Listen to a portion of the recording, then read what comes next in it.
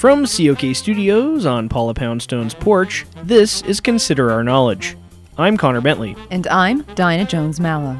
On today's show, we'll consider the secrets in newly declassified documents related to the assassination of President John F. Kennedy. We'll also consider some Halloween costume ideas with celebrity stylist Peter Grigio. And we'll consider that the sum of the square roots of any two sides of an isosceles triangle is equal to the square root of the remaining side. Stay with us. Support for Consider Our Knowledge comes from Fresh Air Fresheners, the only brand of air fresheners good enough for NPR's Terry Gross. Be like Terry and don't let your car or home smell gross with Fresh Air Fresheners. And the Apathy Foundation, doing very little to nothing to help anyone with anything since 1940 because, meh. This is Consider Our Knowledge. I'm Connor Bentley. And I'm Dinah Jones-Mallow. 54 years after President John F. Kennedy was assassinated, conspiracy theories abound about what happened that day in Dallas. This week, even more information about the assassination and its investigation will be released, leading to the possibility of more speculation on JFK's death. President Trump has decided that it is in the nation's best interests to make this trove of information available. But it is unlikely the documents will contain any big revelations when they are made public by the National Archives on Thursday. JFK scholars do believe the files may provide insight into assassin Lee Harvey Oswald's trip to Mexico City weeks before the killing, during which he visited the Soviet and Cuban embassies. Here to discuss what we might learn from this new batch of JFK documents are international gossip reporter and popular teenage girl Melissa Reynolds, and JFK conspiracy expert Mr. X. Glad to have you both here. Hey! Hello. Melissa, you've been talking to JFK scholars and people at the National Archives this week. What are you hearing from them about the content of this large collection of information? Well, Connor, there's lots of people who are really eager to see these reports and junk, but there's not really anything big in them, according to my sources. It's lots of little things that probably won't be interesting to people like you and me. It actually seems kind of boring. On the contrary, there is a great deal in these classified documents that will finally expose the deepest, darkest secrets of the JFK assassination. So where are you getting your information, Mr. X? I have many secret underground sources from within the deep state. I also know a talking dog named Barnabas, who saw most of the documents when the government was doing experiments on him. Oops. I've probably said too much. Anyway, trust me when I tell you that there will be huge repercussions from these documents. That sounds like super made up. Yeah, even if you talk to people or dogs who've seen the documents, what was so compelling about them? I really shouldn't say. It could destabilize the Western world as we know it. I will be posting some of my thoughts on the reports when they get released on Thursday over on my website, jfktruthposse.net/Barnabas knows all.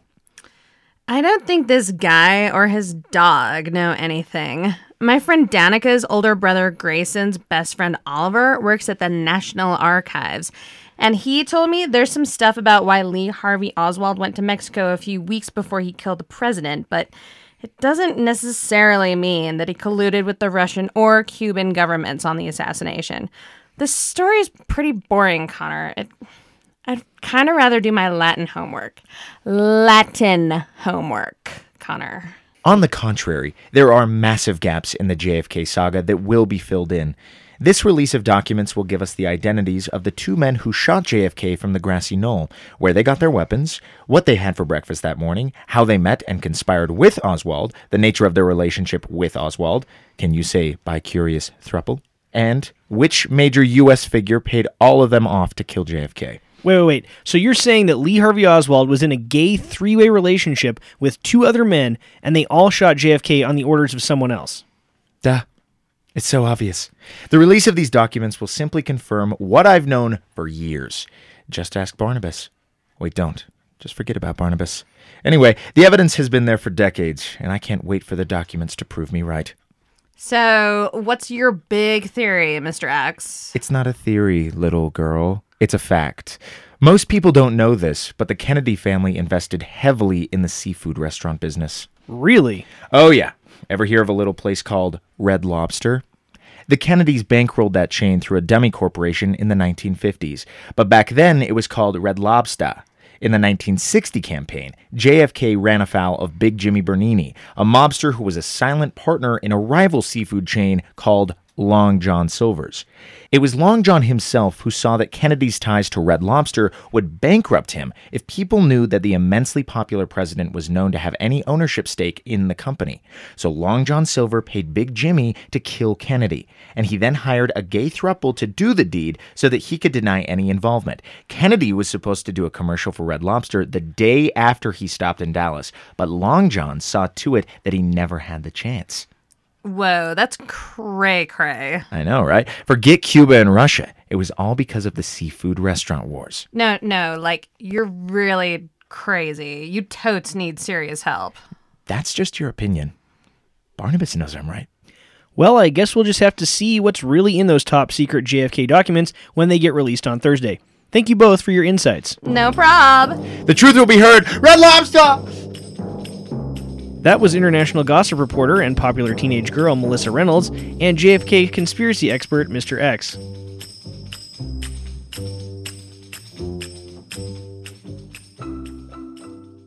You're listening to Consider Our Knowledge. Now we turn to Halloween. It's time for people to get their costumes ready for parties this weekend and the big day next Tuesday. So we've invited celebrity stylist and fashion designer Peter Grigio to tell us what the hot costumes are this year. Peter, glad to have you back on COK. Hi, Dinah. How are you? Oh, I'm good. Fabulous. Girl, I hope you're wearing that Halloween sweater ironically because it is absolutely heinous. Yes, I am. Ah, good.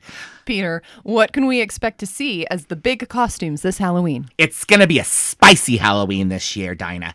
Pumpkin spicy. I've actually partnered with an old friend of mine, Salvin Young, who's a fashion blogger, to come up with some exciting new costume ideas. Oh, hello, Sal. Hello. Sal's the strong, silent type, but he's just a whiz with costumes, aren't you, Sal? Yes. See? This year, one of the popular costumes will be Melania Trump. All you need for that one are stiletto heels, a long brown wig, a hat that says FLOTUS, and fake eyelashes. Oh, and it'll help if you're really, really constipated. Oh, good to know. Sal's blog has all the popular costumes this year. Wonder Woman, Spider-Man, Beyonce's twins, Luke Skywalker, Pennywise the Clown, a garden gnome. What's with the garden gnome?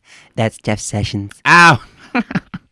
Oh, Sal. All right. Now, that makes more sense. All right. Anyway, there's Rick and Morty, the kids from Stranger Things, Winona Ryder from Stranger Things, the sheriff from Stranger Things, Eleven from Matthew Modine from Stranger Things. There's a lot of Stranger Things on here, Sal.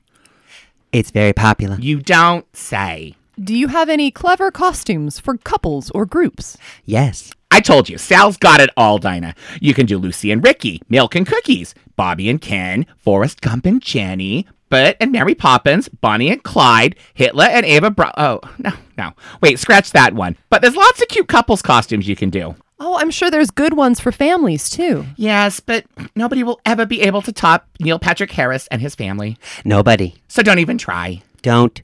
Sal also has a section devoted to slutty costumes. But this year we're trying to make them, sexy but empowering for all women. Glass ceiling. There's Sexy Hillary, Sexy Supreme Court Justice, Sexy Malala, Sexy Executive Vice President of Marketing, Sexy Doctor, Sexy Nobel Prize-winning chemist, Sexy author of a best-selling mystery novel series, Sexy nun that runs the soup kitchen, and a sexy mother of two who owns her own business. Oh, that does sound sexy and empowering. It's all in the details. Uh-oh, I've got to go. Some kids have smashed the pumpkin I carved to look like Zac Efron. Kisses! Bye. That was Halloween Costume Tips with Peter Grigio and Sal Vignon. Now it's time for this week's Big Little Wins, because all wins are important, especially the little ones. Congratulations to Pam Stone in Salt Lake City for remembering the thing she was going to tell her friend on the phone when she called them to chat. Pam usually has to say, I was gonna tell you something, but I don't remember what it was. But this time she didn't have to because she did remember. That's a big little win if I ever saw one. Congratulations also to Ernie Bixby from Boston, whose Hot Pocket actually got cooked all the way through on the first try. Sure, the molten broccoli and cheese filling was way too hot to eat right away, and you burned your tongue, but at least it wasn't hot on both ends and frozen in the middle. That's a tasty big little win. If you or someone you know has a big little win, let us know by sharing it with us on Facebook or Twitter. That's all for this week's episode of Consider Our Knowledge. If you want more from the best-looking news team in public radio, visit our website, considerourknowledge.com. You can also like us on Facebook or follow us for breaking news on Twitter at ConsiderOurKnow. The COK team includes Emily Clausen, Natalie Thorpe, Marianne Wetzel, Hobart Willis, Jeremiah Knight, and Spencer Cannon. Our intern is Ryan Shattuck.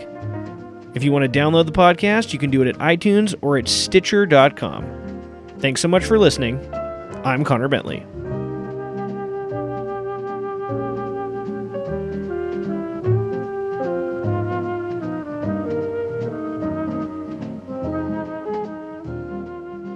This release of documents will give us the identities of the two men who shot JFK from the Grossi Nowhere. The Grossi. It was very gross. I'm Mr. X.